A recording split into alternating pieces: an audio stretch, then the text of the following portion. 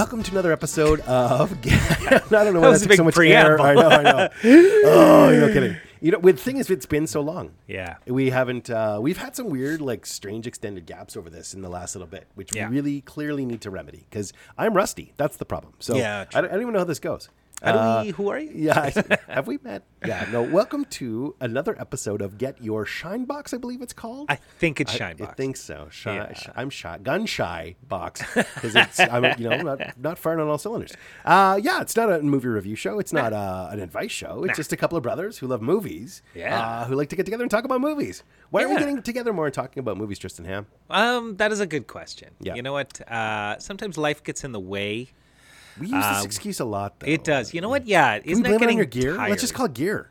Yeah. Like this is we'll just make it a thing about like where you got new gear. Yeah. Your new board is awesome. Oh, it sounds yeah. good. It's crisp. It's clear. Yeah. It's a little Zoom device, and it replaces the enormous sound mixer I had previously. But it was cool. It was cool looking. It was cool looking, but it took like 15 minutes just pushing random buttons to even get it to work. No kidding. Have you tried turning it on and off? Oh my God. Wow. Whereas this is so intuitive. Yeah. It's so plug and play. It's ridiculous. And you have like free software that you use that seems to have worked really well right from the get-go. Oh, to edit? Yeah. Oh, yeah. Audacity. Audacity. Audacity. Yeah, All right. I use that. I'm going to note that because I need to go and download it just to kind of learn it a bit better. Yeah. Well, I'll give you a tutorial and what it's like. It's pretty easy. Sweet candy. Yeah. It's not a hard thing at all. Okay. So, what has been happening in the last while? It's been a bit. It's been a bit. You had a big adventure recently. I did. So did you? Oh, well, there you go. Yeah. Yours first. I went on a work trip to Kuwait. Whoa. Yeah. And did you stop Saddam? Okay. We got to catch up with some current I have had some head news. injuries. I ate a lot of paint chips in the 90s. Don't ask me why. Yeah. But I do recall that there was a conflict. Yeah. Has that been resolved? Yeah.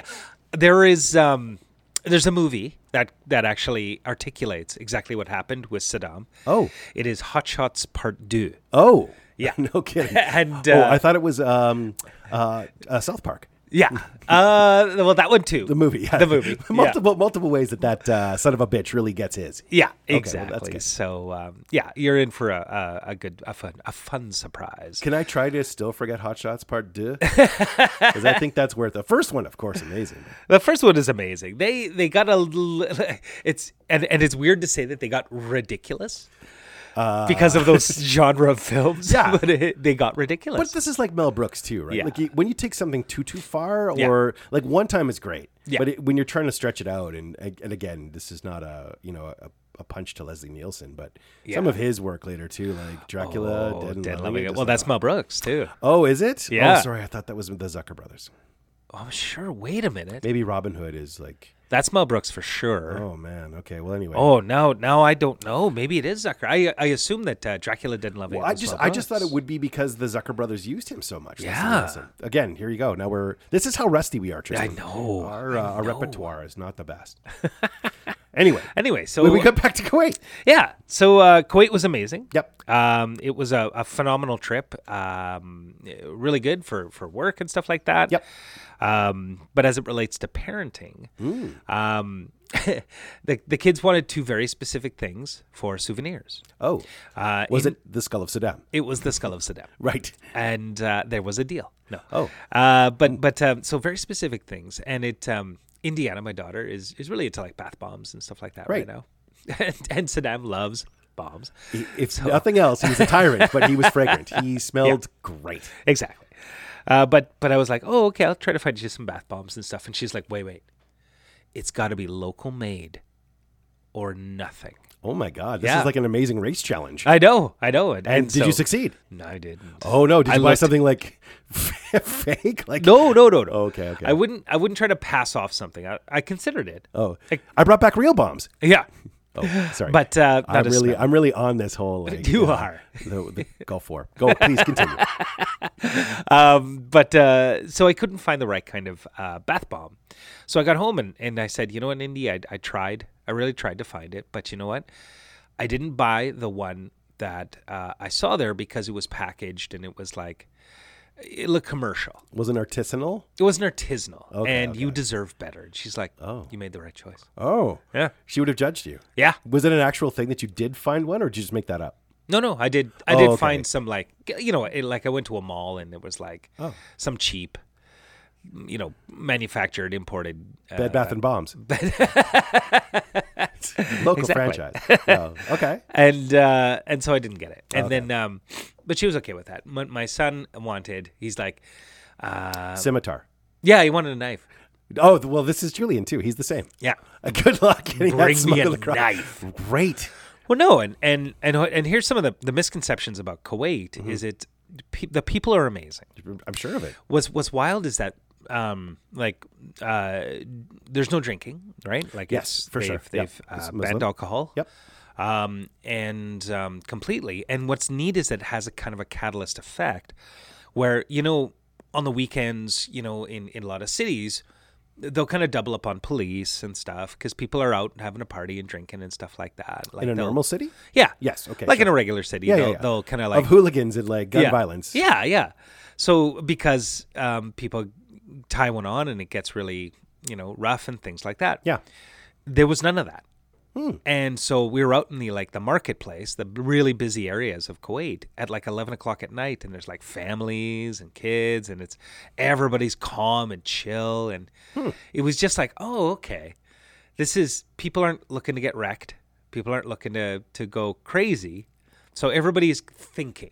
Oh, right? No. Gosh. So there were like trivia gangs and stuff who would be like challenge each other in the corners. Eh? Like, well, in 1975, okay. Science and literature, bitches. God damn it! Those are my weak categories. I'll cut you. No kidding. Okay, you got a sports guy? No kidding. No. But it was neat, and so there was lots of it was so chill that the late night places are like tea houses and stuff. So you go for like a tea and things like that. Oh, neat. But it was cool. But I couldn't find a knife for Jack. What the world would be like if we were civilized? Wouldn't it be great if actually the world was like this, as opposed to people pursuing like all the hedonism and sort of like material things that we typically do? It's funny. This job I just started, my trainer is also Muslim and doesn't drink and stuff. And so he's, I was talking to him about just family things. And I got like a really awesome piece of advice from him. I'm like, you're so sage. What? I'm not a wise human relative to people. But again, I think we probably busy our minds with like silly things. Yeah. That's interesting. That's really cool. Anyway, so I wasn't able to reproduce a knife for Jack. I did find one, but it wasn't great. And so I didn't bring him home a knife. So you really blew this whole trip in terms of like bringing back the specifics. Two things they wanted. What did you offset it with? Well, I said to him, you know what? This is true. One of my the people who was really hosting us there, his name is Muhammad, and what were the chances? Yeah. He's such a cool guy. He's a massive music nut. Oh, cool. Okay. Yeah. So he's like blasting tunes every time we get in his car, which is awesome. Okay. And from everywhere, which is cool. Again, people have time to think. Yeah. It's amazing. Yeah. And so I set him to the task. I said, hey, my son wants something like a knife, but something that like it would be like some recognizable to come from Kuwait. And so he's like, okay, I'm gonna hunt this down. I'm gonna find this for you. Okay. So the way that I talked to Jack was I said, I got a friend who's on it. He's on the case, kind of thing. At some point, Jack's gonna call me on it when I haven't heard from him, and he'll be like, yeah. So then I think he got some time though. Yeah. Like, you could sort of say like, hey, look, A, it was sourced, and then B, like it took a while to ship. I mean, you've got a big window here. I'd say graduation present. You could probably pull that off. Pretty much. All right. Yeah. What about you? Well, we went to Mexico. Yeah. So Laura and I went to Mexico with our backyard neighbors. So we had, I know this sounds, we have people who moved, a couple squatters. You know what? I don't know where they get the money from. I think probably just hawking our stuff. Sure. They're thieves.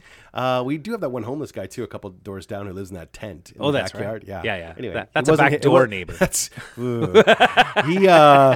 he's not. Wintertime. Finally, he's in the house. He's not yelling, profanities at like passersby. It's like quite a treat.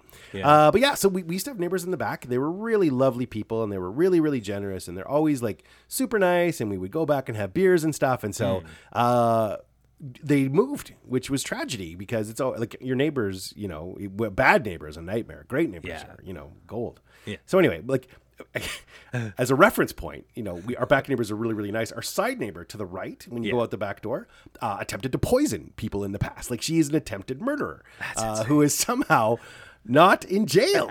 So again, if you had to balance the two, I'm going to go with the unpoisoning pair. Sure. So yes, anyway, they moved to another spot, but on a whim, they go to Mazatlan every single year, and they go down for about 2-3 months. And, they were like, oh, you guys should come down one time. We're like, yeah, sure, let's do that. Kind of like, it'd be nice to, but we never really put too much thought to it. And then one day they actually called us on it. They were like, hey, look, we're going down. Everything's booked. These are the dates. When are you coming? Ooh. And Laura's like, fuck it.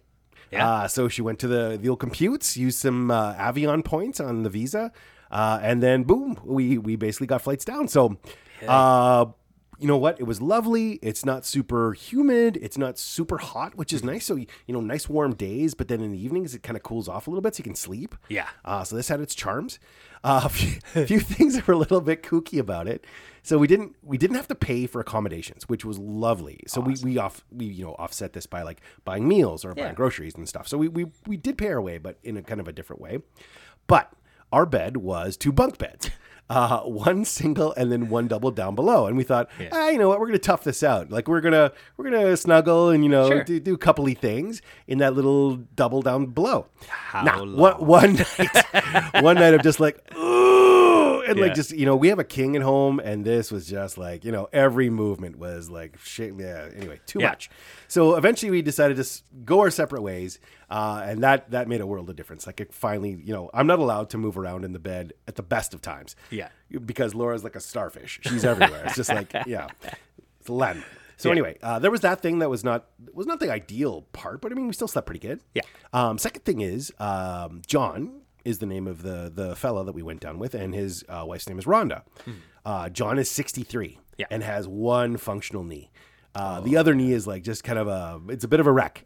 And his friends that are down there are much older than he is. Oh. Like they're in their 70s and 80s. Yeah. So everything is about like, I saved 10 pesos and like I had soup. Like I know where happy hour is because when you're on a fixed income, I totally get this, but you're trying to stretch your time on the side as long as you can. Sure. But honestly, like they're just like going through coupons and shit. I'm just like, what the fuck? Like, because normally, unlike Kuwait, I'm there to booze and I'm there to like be in the sun and like eat food and like be a goon. Yeah. So, it was a lot more like playing crib and like going to the same place that had the best happy hour every single day, which again, it wasn't terrible at all. It was actually really, really fun. Yeah. But it was very rigid. Like it was like, here's what we're doing today. This is where we're off to. This is where the best meal is. This is what we're going to do. Which meant that Laura and I didn't actually spend that much time as a couple. Yeah. What we would normally do around like 9 o'clock or 8:30 or whatever is just retreat. Yeah. Like head off to our bunks. Yeah. I would, and then we would throw on some Netflix individually and like just watch stuff. Yeah. Which is fine. I mean, of course we still like, snuggled and stuff, but it was just different. Yeah. So anyway, there was 10 days of that. It was perfect amount of time. It was lovely to be there. They're tremendous hosts. Honestly, had a really, really fun time and totally shut off. Yeah. So wasn't thinking about anything. I've had changes in work, as you know. Yeah. And so that change has been a little bit, taking some time to kind of wrap my head around a little bit. Yeah. Side story, on Friday, I talked to a gentleman at another company who was like, hey, I've got a position open at a company where you could be a marketing manager in Edmonton and do this completely regionally. And you could line up a bunch of stuff. You'd be one of 3 marketers. We're launching a new product right away. There's a whole bunch of like activity that would be there. I was like, I was fucking raging. But at the same time, my current manager totally took a chance on me. She's super, super awesome. My team is really awesome. The company is really good. The product's really good. I'm just like, I don't ever want to be that guy who someone takes a chance on and then you screw them over like that. I was like, no, bad karma. So I'm like, you know what? This is very flattering. I'm really grateful for the opportunity to talk about it, but 100% cannot do it. And so I just sort of sent in a thing today. Yeah. And interestingly, and sorry, this is the last thing I'll sort of talk about myself about, but one of the pieces of advice I got when my previous role kind of wrapped up was, don't take the first thing you get. Yeah. And that sounds great in theory. Yeah. But when you are in free fall and you're just like, ah! Any lifeline is incredibly valuable. And don't take the first parachute. No, okay. It turns out to be a spare tire. Thanks, Bugs Bunny. So yeah, no, I did. I mean, this wasn't necessarily the first thing. It was one I chose specifically. I knew the company that I wanted to work for, and in my mind, this was like kind of a great way to get back to where I wanted to be. Yeah. But in hindsight, again, had I like maybe waited or something, maybe it would have been an opportunity I would have been definitely very interested in. Yeah. So anyway, that's how the cookie crumbles. What a bummer. Yeah, no, not a bummer at all. Honestly, like I say, my manager's amazing. The people I work with are amazing. It's going to be great. It's just like, this was just such a nice fit, and those roles not ever, ever, ever come up. Like, it's complete unicorn. So there it is. Oh, wow.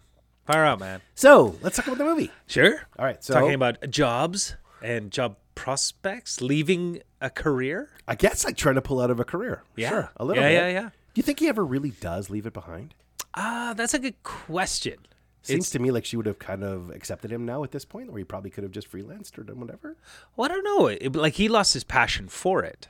It's not that he was going to continue with it and she needed to accept it. Like, he was going to leave it regardless.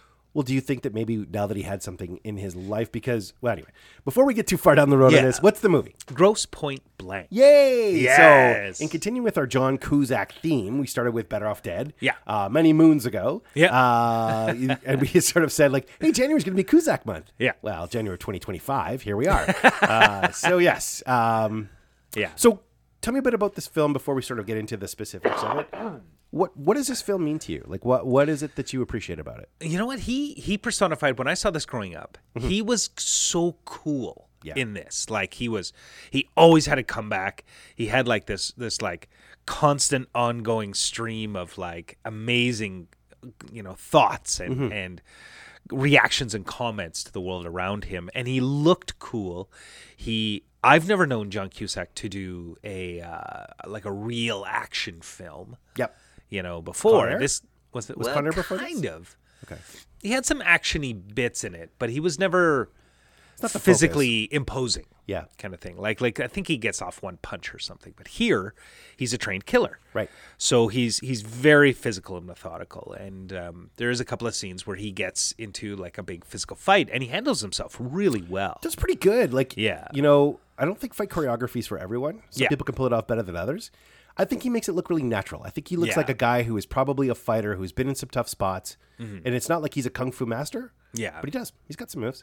It is. It's all utility. Like, and that's what I like. Like, it's not, there's no real flash. Yeah. Like we'll talk about the high school against the fucking mannequin. Yeah. Oh my Pooh God. Bell. Yeah. Yeah. Oh, he does look like a mannequin, like a burnt, waxy. He does. Like if Madame Tussauds came alive and just like. He's like a younger male version of Jennifer Coolidge. Kind of, yeah. Or if you took like Danny DeVito and Arnold Schwarzenegger and like the two wax figures, make this little weird shrimpy guy. Yeah. Okay. With that hairline. Oh, my whole thought about this film is just like, John is cool. And I love the way that he handled himself. And I never, when I was young watching it, I didn't pick up more on the neurosis and the subtle, like the whole relationship with his psychiatrist is so brilliant. Alan Arkin just like, oh my God. Does it get any better? He's No, fucking, it's genius. all of his throwaway stuff is so good. So good. So again, maybe for a Christmas thing, we should watch Edward Scissorhands. Yeah. But just again, he's such an awesome character actor. Please continue. Yeah. Not much more about the film itself, just that I loved it. I recognize seeing it now. I get to really appreciate the soundtrack. Is awesome. And a lot of the subtleties and Dan Aykroyd. I didn't appreciate Dan Aykroyd enough. No. And he's awesome in this. He's really good. So fun. I think about him is I think he often gets kind of shoehorned into these kind of silly roles many times. Yeah. But when he gets to play dark, does such a nice job of it. Like, and maybe Seriously. that's something about the really good comedy guys, who kind of grow up in comedy and do like lots of different roles and probably, if you're throwing sketch after sketch after sketch, even your average chops become pretty good. Yeah. In stuff that's not right in your wheelhouse, I think. Well, and he was always like, he's the talker, he's the logic one. Oh, he's the Bassomatic guy, right? Yeah. But like this is like the Bassomatic guy if he like can't sell anything and decides, fuck it, I'm going to take people's lives. And then you'll take me seriously. Seriously. Yeah. He's so good. Yeah. But yeah, this film is always, I've really always enjoyed this film, And I think like early, I kind of got like bits mixed up with like Grifters a little bit. Oh yeah. Just thinking about him and like, when is he, when's he going to have to escape Bobo or something? Mm-hmm. It's like, oh no, wrong film. But anyway, yeah, I've had nothing but love of revisiting this film again. Yeah, well, we did watch it a couple times to kind of like make sure that we captured it all. Yeah. My question for you is this Lane Meyer when he grew up? Oh, that'd be interesting, actually. Because there's a confidence thing that kind of happens to Lane, right? Like he's sort of a drift. Mm-hmm. But once he gets sort of a sense of achievement, his whole world opens up. That's right. And I often felt like when I was a kid, I was like, because there were definitely films that John Cusack did between, Better Off Dead and this. Yeah. But in the interim, I was like, this is like if Lane like really narrowed in on stuff. Like, his dad really criticized him for being kind of like without a purpose or without any drive. That's right. Yeah. And imagine he actually did get the drive. This is how I kind of had figured, like, if Lane Myers had become... He could have been sort of a similar pathway. Yeah. Because he's got that Cusack cool. He's so poised. He's so composed. And even when he was young, Lane Myers was like playing that role. I'm like, yeah. This guy is not your average, young person doing a role like this. The one thing that threw me about this movie, though, was it's 10 years after their high school reunion. Yeah. And, I mean, if he's supposed to be 28 or 29, no fucking way. Yeah. Like, I remember being that age. I didn't know my ass from a hole in the ground. A killer, like, assassin who's been out in the field for years? Like, when did he start? Like, he graduated at 14? Like, it makes no sense. And seriously, that's a good point, actually, is looking at, especially the reunion and everybody at the reunion. I would say looking at not just him, but everyone, I would say like, this is like, no, there's no way. They're in their 40s. Yeah. Like this is a 20 or 30 year reunion. Yeah. Because some guys are like, they own a dealership. Poor Piven too. Like his hairline just... Yeah, I know. I know. He's hilarious. Yeah, he's very good. But there's a guy who looks old all the time. Like I know. Even when he was probably like 15, he probably looked like he was like chain smoking and like 3 times divorced, right? Like just... But so that it's hard to believe that these folks are all like in their 20s. Yeah. There's no way. But whatever. I mean, suspension of disbelief aside, it's pretty cool premise. Yeah. Great film. Yeah. And he just makes this film. He's fantastic. I'm trying to think of how we would bring in or think about Lane. So if he was in like maybe year 11 when he met Monique, right, and that kind of she had to go back, I imagine she couldn't stay there forever. Well, he's in high school, right? Obviously, he didn't graduate from Grosse Pointe. Yeah, but same thing. Like so, this happens all the time. You have like high school girlfriend, kind of changes your life, opens up sort of a pathway for you in your mind. Yeah. Maybe they break up, and that's what forces him to like move to Grosse Pointe. Well, no, because he meets Minnie Driver. They're a couple in. It is Minnie Driver, right? Yeah. In year 12. Right. So what I'm saying is grade 11, he breaks up with Monique. Yeah. They have to move because the breakup's so bad. Moves to Michigan. Then in Michigan, this pattern continues. He's like, wait, I just keep getting driven more and more away from like trying to be a family guy. Yeah. But I seem to be really good when I've got a task in hand. Yeah. So I'm a master skier now. Yeah. Turns out he's got all kinds of like special skills that he can just adapt to by being shown by the French or females. So that's it. It's a particular set of skills. That's it. All right. So are you going to do synopsis or what's the? Yeah, I'll get into it. All right. I'll do the synopsis here, but give me a time frame here. Let's make it realistic. Okay. Well, we've probably already blown most of the podcast just on like preamble, which is fine. Actually, it was just nice to catch up. So I'm going to give you a sweet 3 minutes. I love it. Let's do it. Set the timer.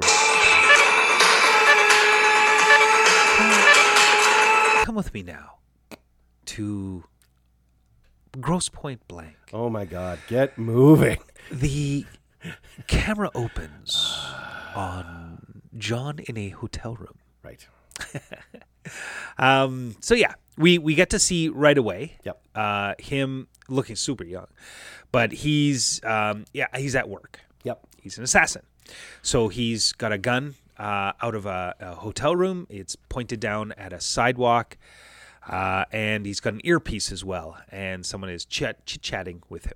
Oh, yeah. And this is fun, too, that his sister's in it with him. Yeah. So Joan Cusack plays his assistant. Yeah. And she's great. Yes. She's absolutely wonderful. Lovely. Yeah. And she's chatting away, to him about certain things. And I think one thing that comes up is that he's got a letter from his school inviting him back to the 10-year reunion. Right. So he's like, no, throw it away, rip it up, throw it away. Yep. And it's their back and forth is so good. Yeah, like, I mean, you're right. They're sort of mixing back and forth between, like, his travel arrangements for the next job that he's got to do and sort of making sure that the right amount of ammunition has been done and that certain plans are being made. Yeah. And she's just kind of interspersing it in. This is someone who knows her employer extremely well. Exactly. Yeah. No, you could tell, like, they've got a nice back and forth besides the fact that they're brother and sister. Yeah. The director of this film, George Armitage, has a really dubious history. Like, what do you mean? Well, I just mean this is kind of a way outside film for him. Like, he's got Miami Blues is one of them, so it's an earlier film, obviously, 1990. Yeah, but his really early stuff is stuff like Hot Rod. Or Night Call Nurses, or Private Duty Nurses.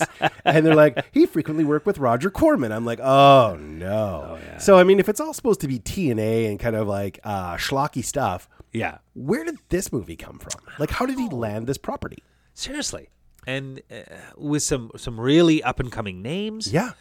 Some well-established actors in it. I have no idea. Like, how did he land this? I wonder if someone, no one wanted to pick it up, but then suddenly, like, people start reading the script. It gets really, really good. And he's like, goes to the studio and just says, hey, please just give me a chance. Yeah. Like, I can do something really cool with this. Yeah. And maybe it's just someone, like, knows the guy and thought, I believe in him. Yeah. But at any rate, I just wanted to sort of point out, like, yeah, if someone had a track record of a lot of similar films like this, where you're like, oh, this is really good. This is really good. And Miami Blues is actually a pretty decent film. Yeah. Oh, yeah. But I sort of feel like this is a bit of a, like, it's a cult classic for sure. Oh, yeah. But sort of stands out amongst any of his other work, truthfully. Like, just, it's so unique. Well out of left field. Yeah. Absolutely. Anyway, that's just a little side. No. All good. I got plenty of time. I got 3 minutes. Good. So we see good old John Cusack. He's yep. What's his name? Something blank. It's John Blank. Martin Blank. Sorry, Martin Blank. John Blank. It's going to be a good one, folks. Yeah, a barn burner. So he's zooming down, and he can see 2 guards leading out someone very important. Yeah. In between them, they're looking for possible threats and stuff like that. Right. So he's got his gun trained on this guy. But then he scoots over, and you can see a cyclist. Yep. And the cyclist is going, and then the cyclist pulls out a gun. Obviously, another assassin, right, about to kill this important man. So then John pumps a couple of bullets into the cyclist. Yep. And takes him down. The crisis averted. Crisis averted. I think the guards, the bike is still going. That's true. The guy comes off, bike's still moving. The 2 guys collapse on the person they were trying to protect. Yeah. And again, it looks like, mission accomplished. Yeah. And so that's what he was paid to do, was to avert this assassination. So he starts packing away his gun, all the while talking to Joan, kind of thing. And then we cut down to the street. This other doorman steps out. It's Dan Aykroyd, and he's got a couple of guns. And he just starts unloading on these guys. Fuck. Like, honestly, there's probably like more than normal 6 rounds per gun. Like, there must be about 15 rounds that go into them. And he's just like, loving it. You can see his joy in his face about doing it. Yeah. And just kind of dumps the guns. I don't remember recalling gloves. Like, he's probably like, whatever. Yeah. That's it. And he manages to undo all of Martin's good work. Yeah. So Martin jumps up to the window because they can hear this on the call. Yep. And he looks down and he sees what happens and he recognizes him. Of course. Yeah. And so, he knows that that's blown. So he starts packing up and things like that. Yeah. Calls Marcella. This is Joan Cusack's character. Yeah. Yeah. So he gets to a safe location, calls Marcella and says, hey, look, what the hell? And she's like, oh, you know what? You got a very angry client. Yeah. Things did go very well. He's like, well, I did my part. It was 1 kill. I wasn't paid to do 2. Yeah. And then what the hell was Grosser doing here? So we know that Grosser is this guy. Yeah. Obviously, like you say, he's aware of him. And of course, then he's like, oh, well, Grosser's on the phone. He wants to talk to you. Yeah. And so he's like, well, just I'm at the Danube. I'm not anywhere near. I'm in Budapest. He's like, oh, cool. Yeah, I can see you right from over there. Mind if we pull up and have a little tete-a-tete? And just... Interestingly, and I think this is a really fun nuance, they're always driving around in these big Lincolns, like these big mafia cars. Like I always think like, okay, well, certain tropes kind of exist, right? Like, you know, obviously not the big SUV. Like I think like, I don't know, like governments, for example, always have like big, you know, or sometimes gangs have these like big Lincoln Navigators. Yeah. But these guys like just fun old like Crown Victorias. Yeah. Dad had that car. Like a big brown shit car like that. I love how nervous they are when like they're looking at each other. They get out of the car and they're like, there's obviously a gun there, but they never reveal. It's always just this back and forth. You do see it at the diner. They do kind of pop it out. That's true. That's true. But you're right. Like it's always like it's implied. Like for sure, don't fuck with me, I'll fuck with you, kind of thing. But yet they shake hands and it's all pretty cordial. Oh yeah. And so Dan Aykroyd wants John Cusack to join a union that he's building, essentially to protect hitmen like benefits and stuff like that. Work less, make more. And he's kind of making a point too. He's saying, you know, a lot more assassins are coming into the world, and you know, they're getting able to get people cheaper. And so, you know what? Why not consolidate and then do more bargaining? Martin doesn't have any interest in this whatsoever. He likes the idea of being on his own. I don't think he likes the idea of having to listen to Grocer in the first place. You can tell he's kind of an asshole. Anyway, they kind of have a bit of exchange, but Martin basically blows him off. Yeah. He's just like, no, thanks, I'm good. And you know, good old Aykroyd won't take no for an answer. So he's like, well, I'll talk to you later. Yeah, you know, like, well, we'll talk again. And then they start threatening each other. Yeah, like, you ponder, okay? Either way, I'm going to get you, kid. Bing, bing, bing, bing, bang. Popcorn. And he's like, I'm going to get you. He's like, get lost, get back, get banned. Like it's got weird throws.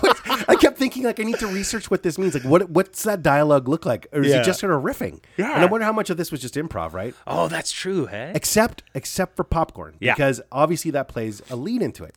And so I had to go look this up. I was like, okay, well, what is that supposed to be? Like bing, bing, bing, bing, bang, popcorn. Yeah. And it's supposed to be gunfire, right? Yeah. Popcorn being the kill shot.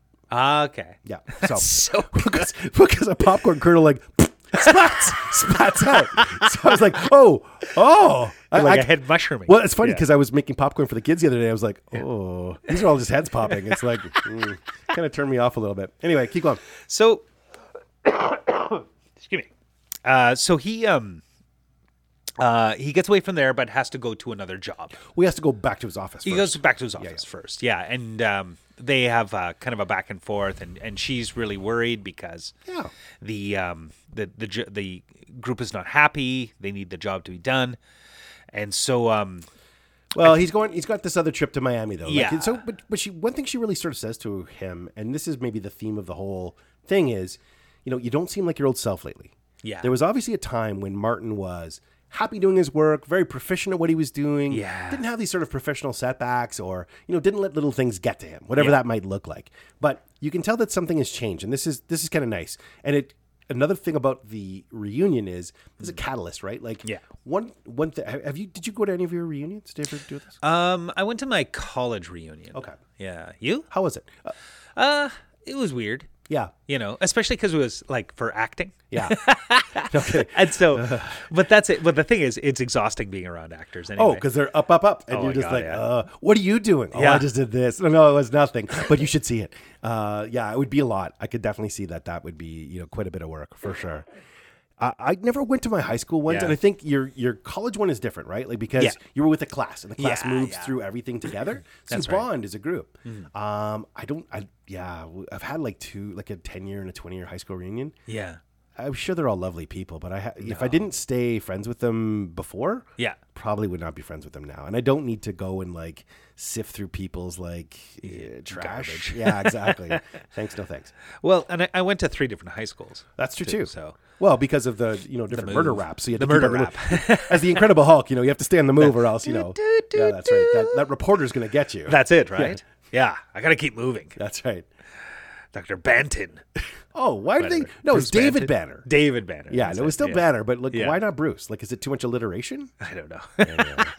You know what, television? Why are you messing with things that don't need to be messed with? That's right. Anyway, so he talks about being really stressed out with Joan. She keeps pushing the reunion. Yeah. And he's like, why, what's this? Why are you so obsessed with this? Mm-hmm. And she's just like, what was the line? I think it's amusing that you came from somewhere. Yeah, that's it. I think it's kind of true, right? I know. Like, I where love do it. assassins come from? Yeah. Do we even know any secret assassins now? Like, if you think of all of your friends when you were going through either high school or theater, who's an assassin now that you haven't stayed in contact with? Oh, I don't know who would be an assassin. I would have said my friend Chris Van Hyve, Okay. but I don't think he's an assassin. What about one of the Despins? Or both of them? Oh, Like, just kind of like twin killers? I could see it. maybe. I don't know. Maybe. I hope they listen to the show. Maybe they can call in and let us know what they're up to. Ooh, could be assassins. Oh. So she keeps harping on about it, but he's got to go to this job. Yep. And I think he goes to Miami before he sees his doctor. Well, yeah, he goes to Miami, and this is where he's doing all. Yeah, he goes to the doctor later. Yeah. For sure. And so he's meant to go and assassinate this one individual, but he has to make it look like an accident, like a heart attack, rather. Yep. And so we see him setting up. It's a really cool rig that he's got this. It's basically he's in the floor above.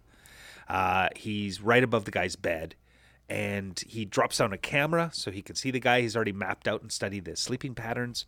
He then hooks up this rig that has this piece of thread that goes down towards the guy's mouth.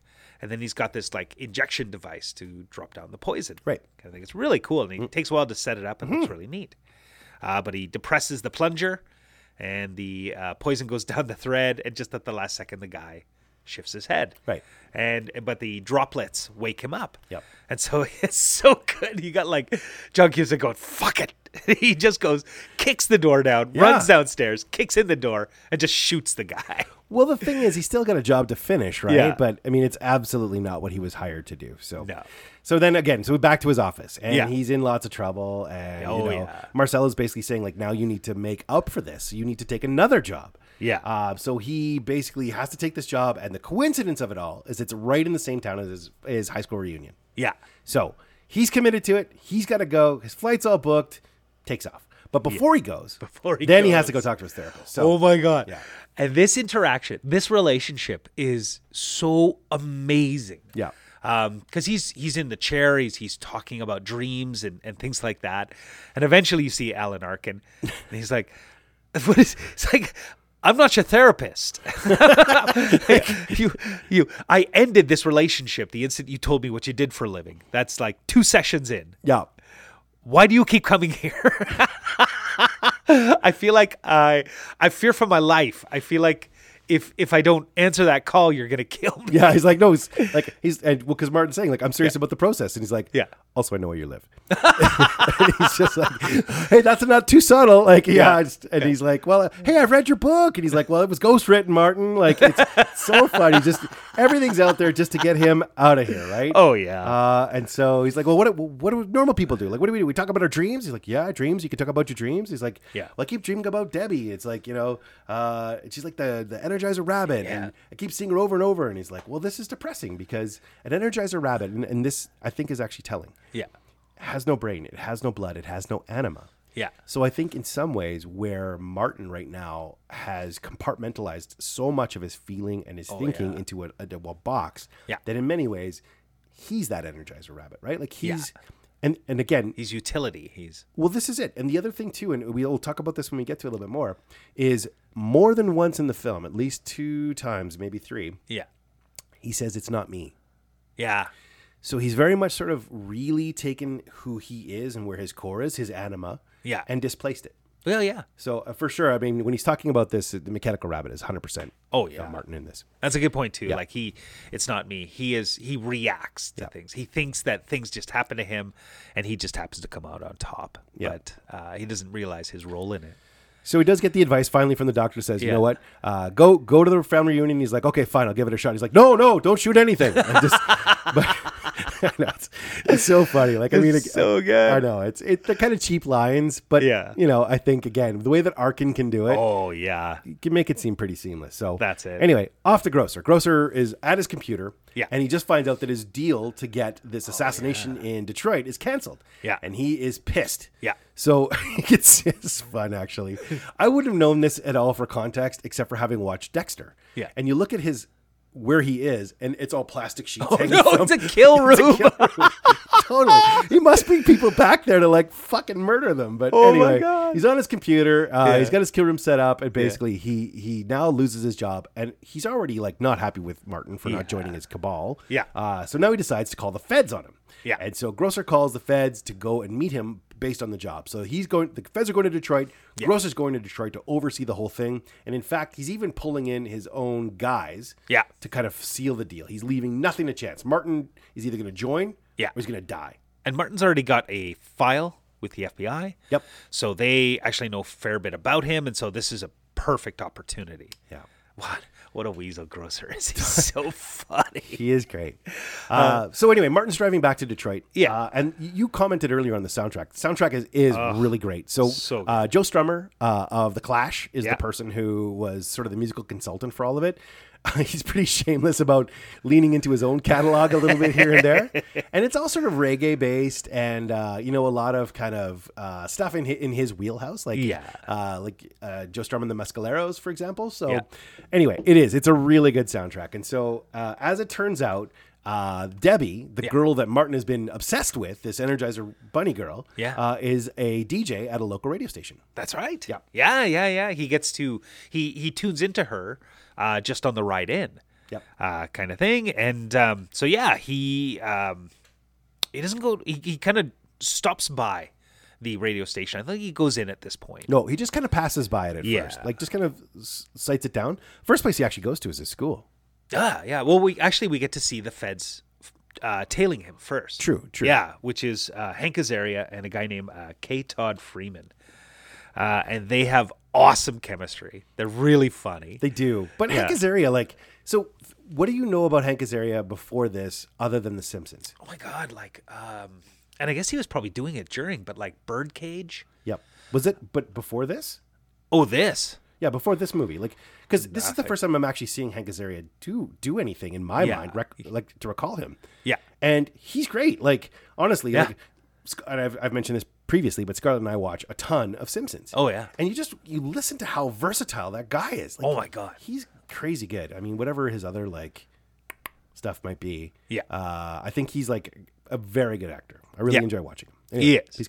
He's a talented kid. Yeah. So we know he's being tracked by 2 FBI agents. Yep. So yes, he leaves and he goes to school. He goes to school, and it happens to run into a teacher he recognizes, Mrs. K. So the big thing here is that during the night of prom, he disappeared. Yep. He left, and it rocked the school a little bit, especially Debbie. But he just disappeared. And we get to find out where he went and kind of why. A little bit. But he's sort of an anomaly, because people were like, and especially this kind of gets played out a little bit with his teacher, where she's like, so what did you do? She was she's like, you look like a mortician. What happened? And and again, he does this more than once. Yeah. But he actually comes clean with what he does. He's just like, you know what? I got into the military, went a certain direction. And I don't think he actually says to her, killer for hire.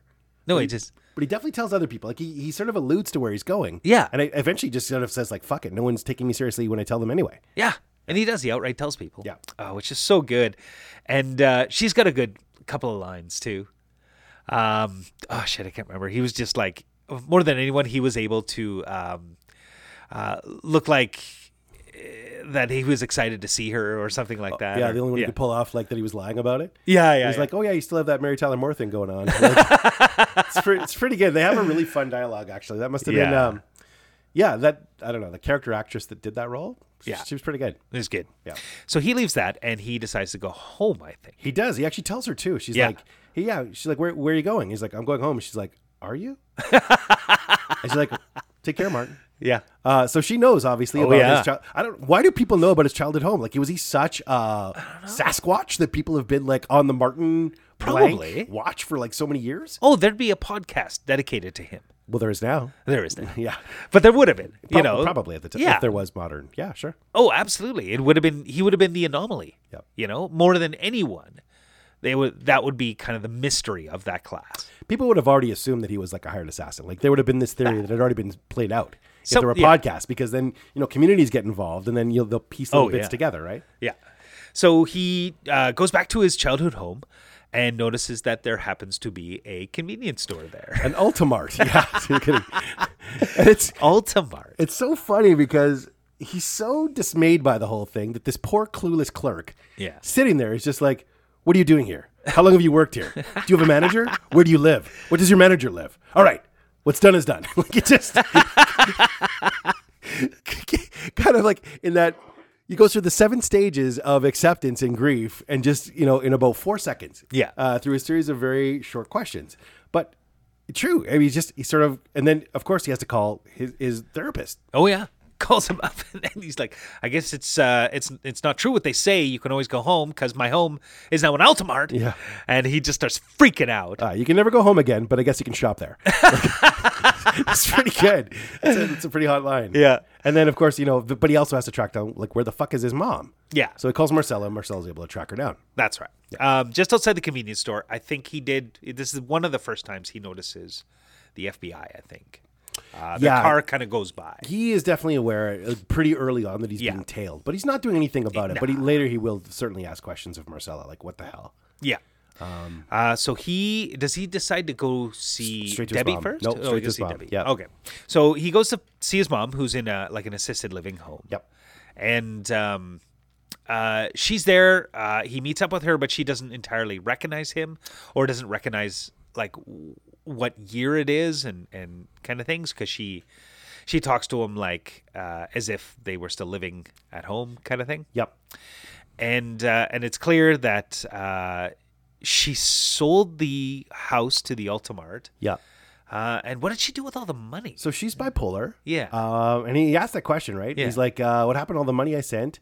And she's like, oh, someone stole it. Like, I think that she just probably lost it. Yeah. And, he just, like, this is tough, right? Like, yeah. I think his dad is obviously out of the picture because, the scene right after this, he goes to the graveyard and spills some scotch for. Just spills all the scotch. Well, yeah, exactly. Not a drinker, which is interesting. Yeah. But, yeah. And I mean, and then there's even a point where she kind of like flirts with him a little bit. Yeah. Because she doesn't recognize him. Yeah. This would be very unsettling. So I can see why he probably, got the fuck out of there. Oh, and there's a line, oh, you're a handsome devil. Right. Yeah. Yeah. That he brings up a few times. Yeah. Yeah, he does use that later. Yeah. And I think, again, it's probably because it probably unsettled him. Yeah, I would think so. For sure. So he leaves that, and he decides to go visit Debbie. Yep. Now it's time. So she's in the middle of her show, and he wanders up, and he just enters the booth. Straight in. And she's totally flabbergasted. And there's a massive awkward kind of back and forth little bit. Yeah, she's like, I thought you were dead. Hi, shake my hand. And then they kiss. Yeah. Like, and hey, how are you? How long has it been since you stood me up on prom night? Oh, 10 years. Yeah, they do. They have this like really, but it's fun. Like it's got a neat pace to it. I think the writing is really strong in this. Oh, yeah. And you mean obviously a bit unnatural, but yeah. I do. I really like kind of where they get to really, really quickly. I think they would have been one of those unicorn couples that probably was always really meant to be together. Like they just had that tone and that tenor and that ability to kind of like, bounce off of each other. It's fun to watch. It is. It's so fun to watch. So he it gets really awkward. So then he turns around and goes to leave. Yep. And she starts talking about him on the radio. Yep. And just talking about how he left her and stuff like that. This is also the first time that he does admit to being a professional killer. She's like, what's your business? Oh, yeah. Like, professional killer. And she's like, oh, you get dental with that? And he never really lies about it, but no one calls him out. And I think they just think because he's got this sarcastic wit about him that he's just saying something to deflect. And I think he very desperately wants to like tell someone. Yes. Like I think he's so compartmentalized and so lonely. Yeah. His only real confidant in life. He can't talk to his mom, can't talk to his dad. Yeah. He's got Marcella, but Marcella's like, she's also embroiled in the business. Like it's not she can't be objective. So I think for him, again, he's really reaching out. This is, again, the appeal of coming back to the family reunion is maybe he can reconnect with someone in some way, shape, or form, and Debbie being that one perfect person. Yeah. Absolutely. Yeah. So he does. He attempts a number of times. Like he tries to sit and talk to her, but he's got his back to the door, and he can't have that. Yeah. So he comes back in, and she puts him on air. Yep. Starts to grill him for some questions. She's like, I should be mad. Yeah. Is this awakened feelings? I'm saying cryptic things. What is this feeling? Is this something? Is this hunger? Like she just like doesn't know what to do with herself. So you're right. He comes in, sits, and she makes him talk it out. And it's like, where have you been? What happened? Like almost immediately, I think he tries to tackle it in some way, but doesn't really have a firm grasp on it. And he takes a little bit of accountability on this. He's like, he said it was my therapist's idea to come here. Yeah. And this is the first time he says, this isn't me. Yeah. Yeah. So I'm not sure what he's hoping to get in this exchange. Like, what do you think the reason he came into the radio station was? Like, obviously to talk to her, but he could have waited, right? Yeah. Like, he also put himself in a very public position. Yeah. Where this could have gone this direction. So what was his plan? Yeah. I think, I don't know. I think this was a lack of plan. Like he's very methodical in everything he does, except this. So he's absolutely running without any instructions. Yep. And so he doesn't know what to do. And like you said, like this is one connection. This is the one thing in his life that he truly regrets. Right. Not the people he killed. Nope. He does describe quite often how, he fits a certain profile. So it's definitely not the fact that he like has any regret. Yeah. And he validates this many times by saying, you know what, if I show up at your door, there's probably a reason I came. Yeah. And he's probably had this rationalization, before he actually took on any of this work. Like someone's explained to it, like a handler, like, hey, look, this is how you can kind of figure it out. And he talks about the various reasons why people go into this line of business. Like, for some people, it's like king and country or whatever else. Yeah. For him, it's just like, hey, look, you're a bad person. You deserve to die. Or no one would have hired me to kill you. Yeah. And plus that he was really good at it. Yeah. Kind of thing. So, he talks about how he ran away that night and joined the army. Yep. And then through the army, they recognized that he had like certain skills. Yep. And so he became kind of like a company man. Yep. For a bit, and then eventually became a freelancer. Yep. Kind of thing. And she doesn't believe a word of it. Nope. And so she's she's basically puts it out to the audience, like, what do you think I should do here, audience? Yep. Kind of thing. And some people are calling in, like, like make them suffer. Yeah. Like, and the CIA guys call in too. Oh, yeah. They're like, oh, hey, tough guy. Yeah. We like tough guys like you. Like, it's, again, I think they're sort of goading him a little bit. Yeah. Anyway, eventually he gets tired of all of this and he can't really handle it and he gets a little awkward. He just makes his way out. Yeah. Takes off, starts walking down the street, but and then of course you see Clayface. Oh yeah. You see this one weird dude who's got like a strange, odd gait. Like, if you didn't know that there was something off about this guy, like your instincts as an assassin are not working. Like you would have been dead day 2 because Clayface would have just popped you in the back of the head. Oh yeah. He's a full-on assassin. Yeah. Like a bad guy in the worst way. No kidding. Howdy, y'all. I'll take a 7 and 7, y'all. Like, you're just not supposed to be there. But anyway, as he kind of notices him, but he keeps on moving. Yeah. But he does run into someone else. Yeah, he runs into Jeremy Priven. Yes. His buddy. Yep. His name is Paul. Paul. Yeah. And you can tell for sure they have rapport almost immediately. He's just like, he's a funny guy. And he's like, and again, I don't think that he was counting on this connection at all. Yes. It was a really nice bonus for him, I think, because he's already feeling a little bit kind of put off by Debbie. Like, this didn't really work out the way I think he would have wanted it to be for that initial. Yeah. But now at least he's got like a confidant. He's someone he can kind of bounce things off of and someone who knows him, right? And also their previous relationship. So anyway, turns out Paul is a real estate agent. Yeah. Paul's like, hey, look, you know what? I got to go close this deal at a house. So I'm going to come with me. We'll go finish this off. We'll, wrap up the deal and we'll get the hell out of here. Yeah. So he takes him back to this house and he's showing around this couple. Yep. And, Martin's just hanging out on the lawn.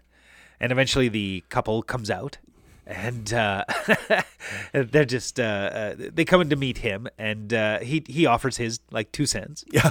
And just totally destroys the deal. Kind of blows it. Yeah. He's kind of weird and goony and they're just like, oh, okay, thanks. Fine. That's it. And then this rent-a-cop shows up.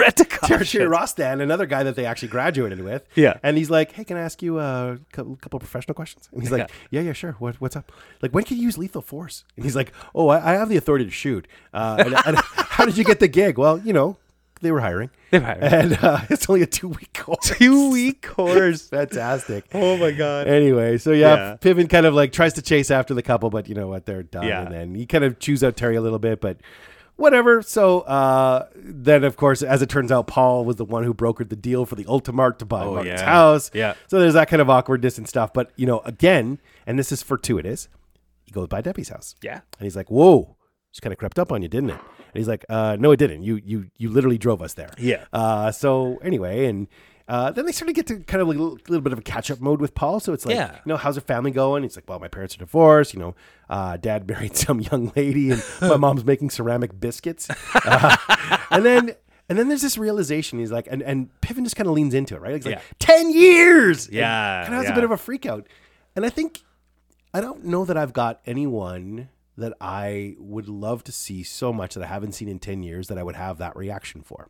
Yeah. Like, I think that speaks a little bit to, like, maybe Martin didn't really appreciate his impact. Like, I don't think he may feel like he's more isolated than he is. Yeah. And maybe that's part of the program, like part of the CIA program to kind of make you into that model. Yeah. Is really creating this isolation feel or really functioning on compartmentalizing. Because if you thought about the human connections you were missing, like your mom just completely collapsed and you did almost nothing other than throw her money to sustain her. Yeah. Like it's the emotional part that she lost. Yeah. Same thing now with Debbie. Yeah. Same thing now with Paul. Yeah. Like even his teacher, like there could have been so many things that he could have done had he stayed connected to the community. He never really gets a chance to kind of suss that out, right? Yeah. He doesn't let anything, and you're right, affect him. And of course that could be the training, because it's, you know, at any point people are going to deny that they sent you into this mission or things like that. Yep. Because plausible deniability, whatever, right? Well, and if you have sympathy for your victim, you're not going to complete the mission. So that's it. Yeah. So yeah, it is interesting, and maybe that's why he's so quick with the dialogue and things like that. Is just simply because it's all surface. Yeah. You know, it's all like automatic. Yeah. In a way. It's also the second time that he admits to being a killer. That's right. Yeah. Yeah, he does. He tells him, and Jeremy doesn't believe him. No, he's like, hey, how hard does it get that job? Like, what do you have to do to sign up? And he's like, well, you know, 10 years, I worked for the government, I went into business for myself. Like it's just, anyway, again, people are always like trying to think that he's telling a joke. Yeah. And never really take him too seriously. You're right. That's right. So he drops him back at his car, which is outside of the radio station. Yep. And I think he sees Debbie again, and he invites her up for a drink, I think. Yep. Yeah. So first off, though, he does talk to Marcella, and then Marcella, this is a kind of a fun little like solo bit for Joan Cusack, where she's talking to one of her contacts about the rounds of weaponry, and she's like, she's actually on two lines. So one of them, she's talking to a friend of hers about a recipe. Yeah. So they're having kind of a fun, like, oh, you know, girly girl, and she seems kind of goony when she's talking to Martin.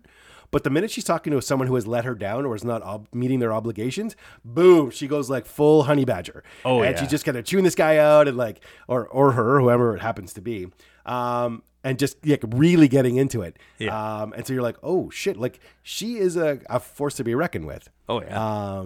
But ultimately, again, like Martin has to go back to the Ultimart. Yes. So he heads back over, and you could see a car screeching out of the parking lot. I mean, again, Martin's going back to the things he knows. Like he's trying to get some reconnection back to this, right? So he goes back to his home. Yeah.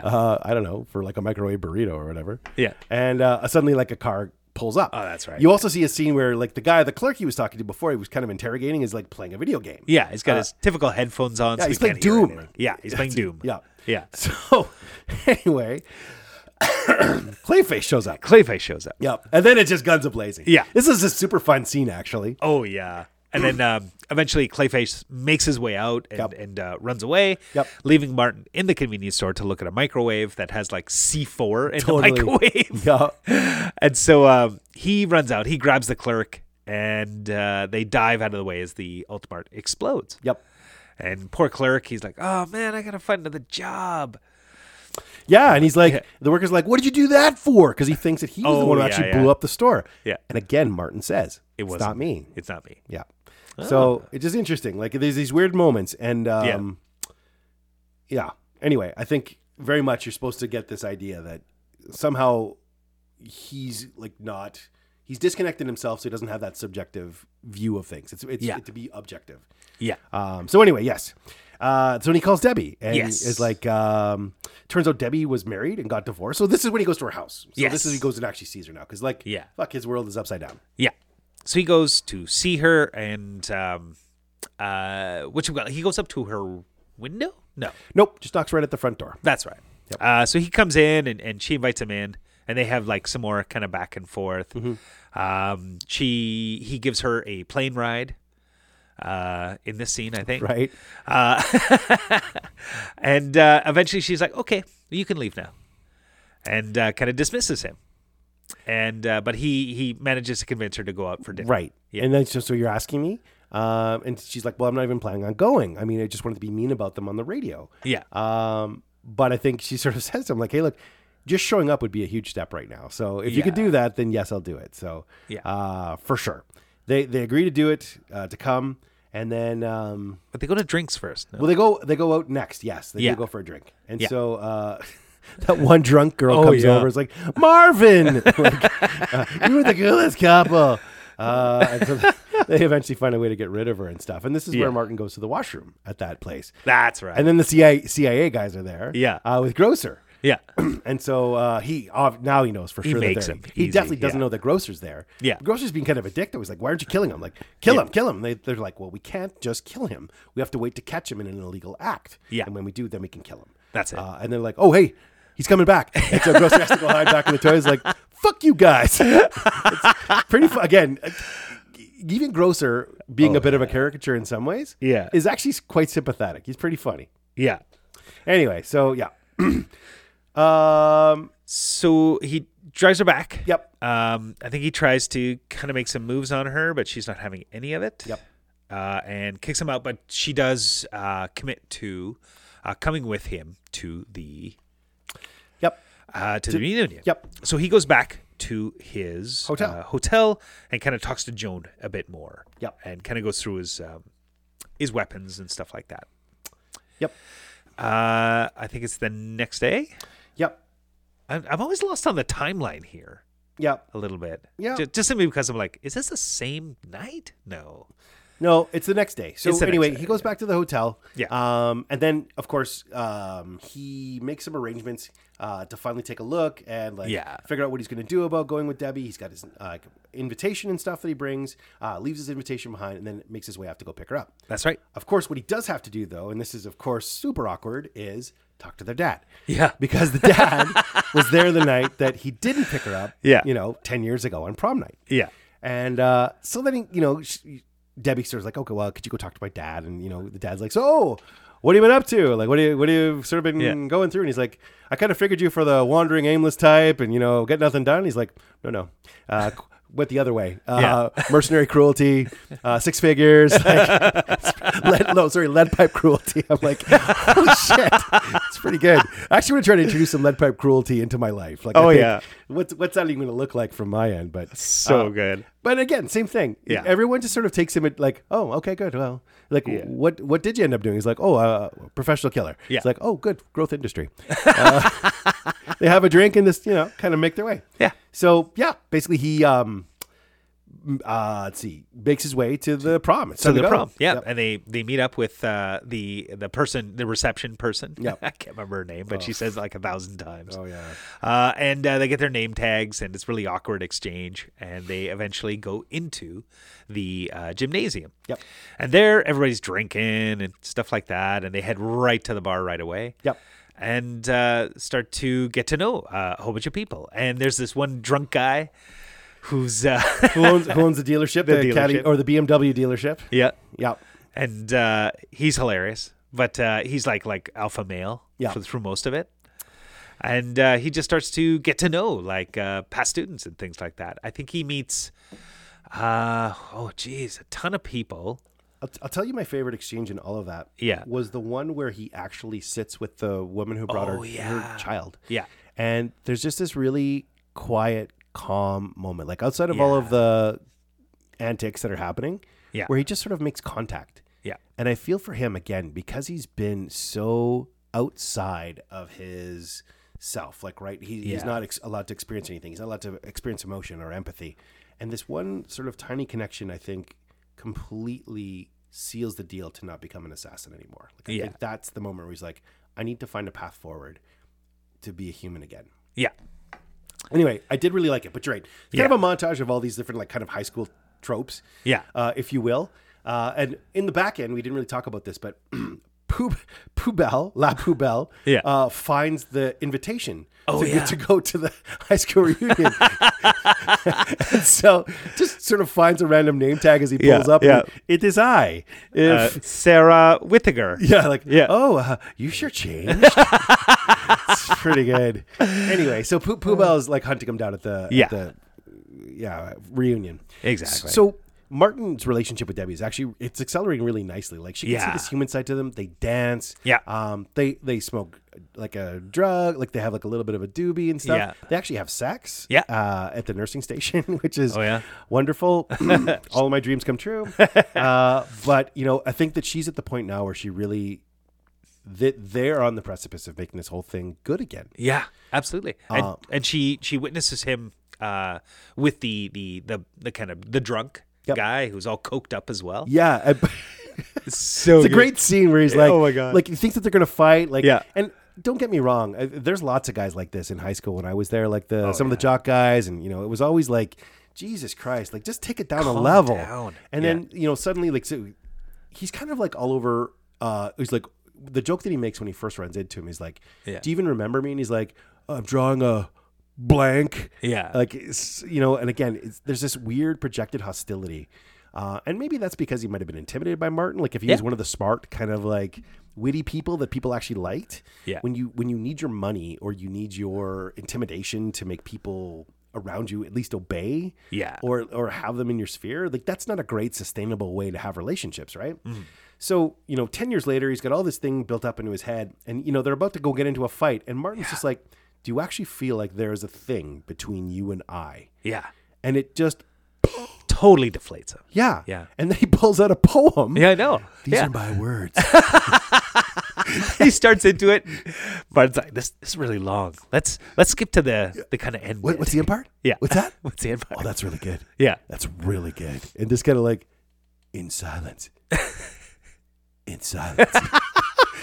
Awesome. Honestly, it's super funny. And I often wonder if that was right. Like, what if we had the poise when we were younger in those situations? Because, I don't know, I had a bully. What if I had the poise in those moments to do something like that? Like, just to really try to connect with someone. I don't know that I was confident enough or self-assured. I don't know I ever could have done that. Oh, no. Just to deflate that and manage that situation. And maybe it's because Martin could destroy this guy in 18 different ways. Possibly. That he was just like, I've already assessed the situation. I have nothing to fear here. And just absolutely diffused it in the most beautiful way. So he goes off. He's meant to go meet up with... Well, he wanted to go back to his locker. That's right. He's going to meet with her later, so he's going to go to his locker. So he wanders up and he picks the lock in his locker and manages to find an old doobie. Yep. And just was there for nostalgia. Yep. But who shows up? La Poubelle. And he jumps right at him. Oh my God. It's a fun fight too. Like they're going at it. Good. There's, again, this is where we sort of talked before. Like he actually has some good fighting moves. Like you could tell he's been in a couple scraps. He knows how to handle himself. Yeah. And in the end, one of the sort of trope guys that he meets early in this whole thing gives him a pen. Yeah. Right. He's like, oh yeah, for our special clients, I save these as a lawyer. Yeah. And so he uses this like fancy pen to stab him right in the jugular. Oh yeah. La Poubelle like dies like a dog. So he's dead and like he's all bloody and he's covered in goo and he's thinking, oh shit, like what have I done? Like, and then of course who comes around the corner? Yeah, Minnie. Yeah. Debbie sees the whole thing. Yeah, and she loses it. She's just like, what the what? So Martin has to run. Debbie like takes off. She gets the hell out of there. Yeah, and Martin has to like use Paul to help him wrap up La Poubelle in a homecoming banner. Yeah, and like find a way to dispose of him. So they chuck him in like the furnace. Yeah, at the school. Oh my God! And then they beat it. Yeah, Martin goes back to his hotel room. Yeah, and poor Paul. Like that. I think that's the last time we see Paul Yes. And he is in therapy now. Yeah. So again, and these are all people who know exactly what he does. Like he said what he does, but no one's taking him seriously. But now Paul 100% believes it. Yeah. Now Debbie 100% believes it. Yeah. Because she confronts him in his hotel room, and he sort of says, like, "Hey, look, same thing. I joined the army. I have a certain profile that indicates moral flexibility, and so then he becomes a assassin, and this is what he does. But he does say that he only accepts contracts on corrupt individuals. Like which I don't know is necessarily true. I think when it comes to these sorts of things, you get paid for what you get paid. But he does say a couple times, like, if I'm there, it's because he did something wrong. So maybe that's a stipulation he makes in his contracts. And maybe they explicit that so that we can relate to him a little more. Because if he was just like a random killer, there's no way that we could connect with him as a protagonist. I think, too, after he kills Clayface, I think he also says, this isn't me. Or this. He does. He does. So again, more than once, he has kind of come to this conclusion. Like, and maybe this is actually him kind of convincing himself or coming to terms to say, hey, look, well, this isn't me. Like before, I think it was maybe an excuse. Maybe now he actually has come to believe that that's true. Like, this isn't me. I can't do this anymore. Exactly. So, because it's immediately after this that he decides, okay, that's it. I quit. I'm no longer going to be an assassin. I'm out. And so he fires Dr. Oatman over the phone. This is amazing. And you can see like Oatman is in a session with someone else. He's smashing the phone because he doesn't want to have to hear this thing. And then finally, also he gives Marcella a nice severance. He's like, hey, that's you know what? There's some money under your desk. And she thinks, oh shit, you're going to kill me. He's like, no, nothing like that. You're amazing. And well, she's going to burn the office because she knows. Dumping gasoline and smoking a cigarette. Oh my God, that's good. Down. True. And sorry, there's a time, I think he goes into the washroom to clean himself up. And I think he looks in the mirror and he says that line, oh, you're a handsome devil. Right.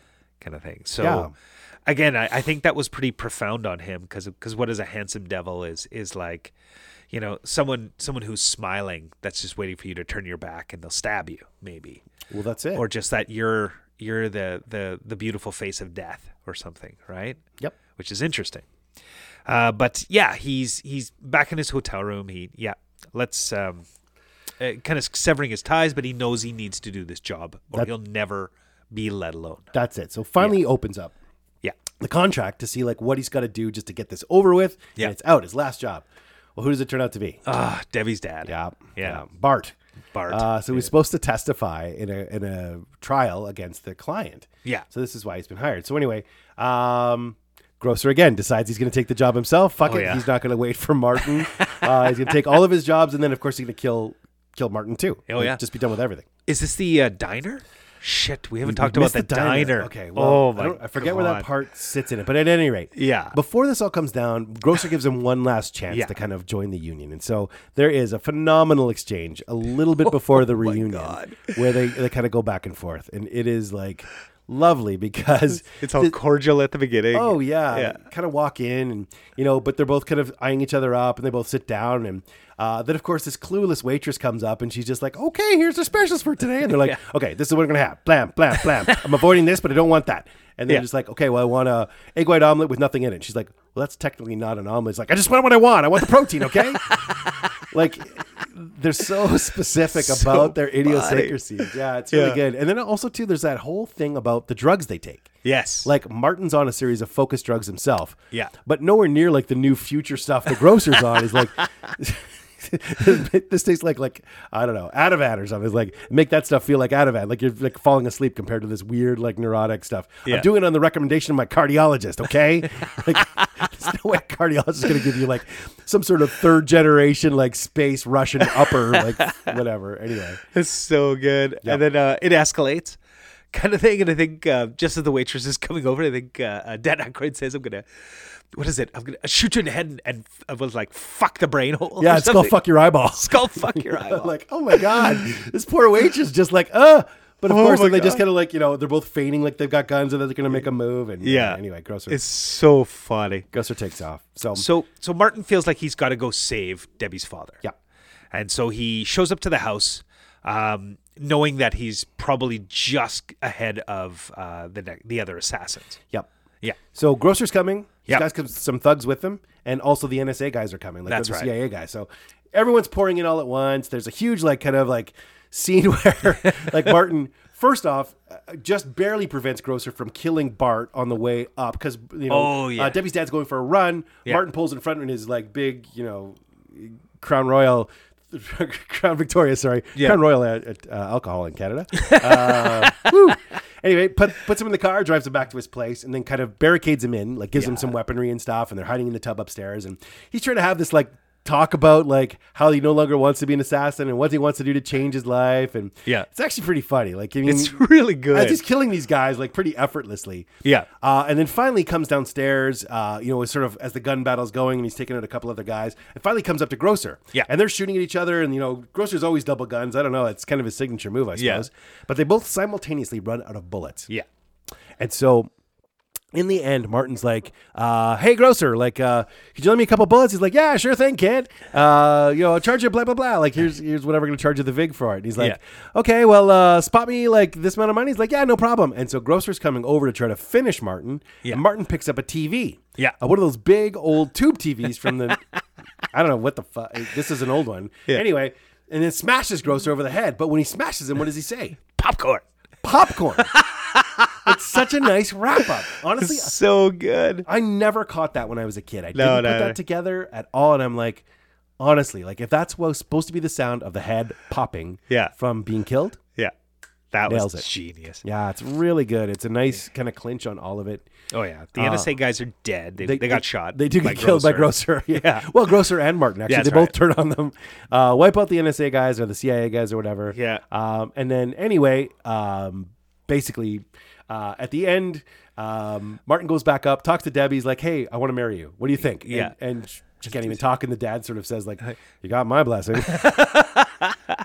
So she comes to accept what goes on here. And so I think we cut to his car with her stuff. Yep. They're driving away. And they're driving away and just trying to reconcile and start a relationship. Yeah, and there's a bit of a pre-recorded message that like Debbie's giving on the radio station, and he's talking a bit about like history and love and all that kind of stuff. And and basically that's kind of just leaves it on an optimistic note. Yeah, the movie wraps up really nicely. Yep. And that's the movie. Someone set a fire in your car because it took too long, and I got bored. Money, please.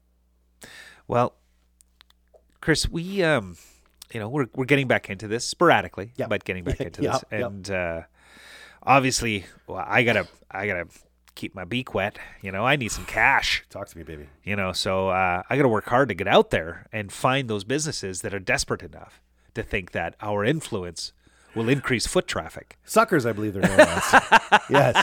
I mean, shrewd, savvy investors. Exactly. Right. Exactly. And luckily, I happened to convince Guilt, a investor, to let us endorse them on our fine podcast here. Excellent.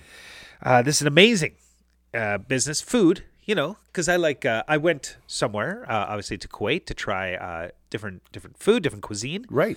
And so impressed. It's beautiful food there, fresh seafood. And all that oh my gosh, this sounds amazing. Yeah. And actually, when we went to Dubai, we had a night or like a day. I'm a globetrotter. We had this amazing Lebanese food. Right. But there you go. Well, this is why I had Lebanese food the other day. Exactly. So I love great food. I love exotic food, and I love food that's got a bit of spice to it. Right. And the company that I'm endorsing today is all about spice. Okay. Specifically, curried spice. Oh, okay. Yeah. It's an amazing business called Runaway Curry. Runaway Jury. Oh, okay. Excellent. Very good. It's another John Cusack film. Yes, no, thank you. Damn it. I'm dead to you. Sorry, my man. So that's okay. That's okay. You know what? You need to get Rachel wise up and get some amazing curry spice in there. Thanks, Walken. You'll need to get some spice. Just dust off the coat and head there and prevent yourself from being a hackman. And get yourself some amazing, delicious curry at Runaway Curry. So that's my visit. Not bad, not bad. I'm going to go now. No, it was really good. You know, St. Albert's kind of like it's like in a bit of a bubble. It like is a time a capsule. bubble. Yeah, It is. It's not Yeah. like other places, right? So where a lot of businesses have kind of gone under, somehow, some way, St. Albert has managed to keep some of these special, unique businesses alive. And one of them is a video rental store. Oh. Yeah. Oh. But this is a really unique one because it's almost like it's magic. In fact, this place is called Bay Anything, which means you can take a store that will take any movie and make it into a Michael Bay production. You can transform sweet romantic films like Say Anything into explosive riddled adrenaline blasts. You'll have so much shrapnel in your eyes, you won't be able to look away. You'll drop this place like a hot rock.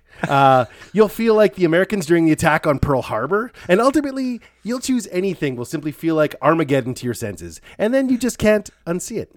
Bay Anything. Try it today. Yeah. Or don't. No pain, no gain. That's it. Well done.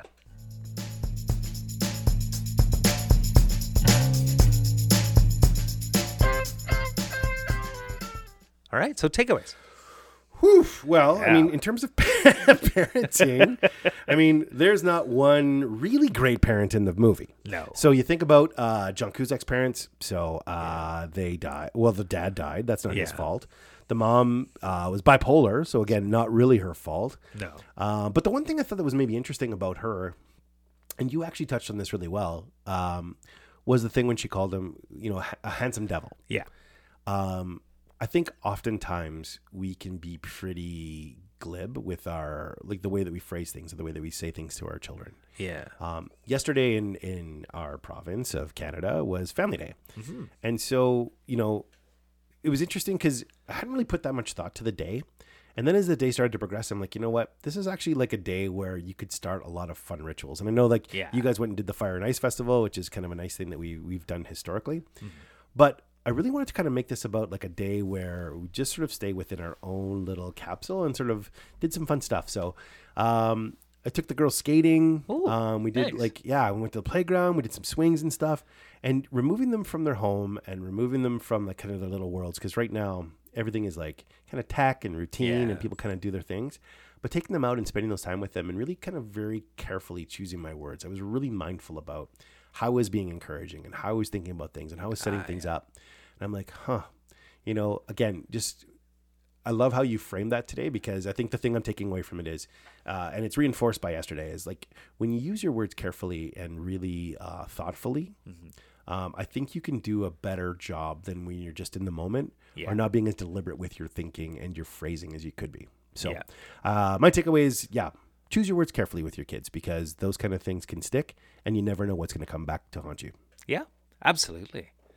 That's a really good takeaway. I think the big thing that stood out for me, again, not necessarily parenting, but just kind of a realization that I'd like to let the kids know, is that school is extremely important. It's all encompassing at the moment. And your whole world is the people that you have at school, the people that you are in your lives right now. And it seems like anything that happens at high school, and like you said like bullying and stuff like that, is that at the moment you're like, this is the way it's always going to be. Yep. But it's not. And it was neat them going back to the reunion and just seeing everyone there. And it's not that everyone was a mess. There was actually some like that, the one person with the baby. Yeah. She was like, what? She seems super together. She was like, I love my life. It's not a cliche. I really love where I am right now. And she didn't talk about, being a used car salesman or moving properties and stuff like that. She was just talking about, I love where my life is, being a mom and stuff like that. And that it was enough. So I just want them to know that it is enough. It doesn't matter. You don't have to impress anyone. You don't have to be this thing. You can just be enough. And that was really lovely to see her say that. And that's something I'd like to impart. Yeah. I think. Yeah. I completely agree with this. Like, she was just sort of a calm in the storm. And I think, if anything, it's probably the one thing out of high school that I wish I would have known would have been out there. Yeah. Like that potential. Great point. Very good. Thanks. Yeah. Yeah, well, a couple of good points, and this is a movie that was well worth it and well worth kind of dissection. And although a lot of it seemed kind of farcical, it was still like so well done. And the like you mentioned, the dialogue, everything was really good. And it gave us room to kind of get introspective with it and think about him. And so I think you did a good job of like really thinking about what was driving him, why he was unaffected by certain things, why he was affected by other things. And there was a complexity to it, and it deserved an analysis, which you did quite well. Thank you. And I think that's kind of a superpower of yours is to analytically look at something and break it down into some cool pieces that are digestible and stuff like that. And so, my gosh, you're so again, nice. I think that's really good. Thanks. And I want to see if you can digest one more piece of information. Please share. Yeah, well, to do this, we need something though. Okay, sure, anything. I need you to go get your fucking shine box. Ah! This has been Get Your Shine Box with Chris Ham and Tristan Ham. Special thanks to Ross Smith for the intro and outro music. Extra special thanks to the Three Geeky Dads for just being awesome guys. Check out their podcast as well. And if you want to hear past episodes, go to wherever you consume podcasts, even Apple. Bye.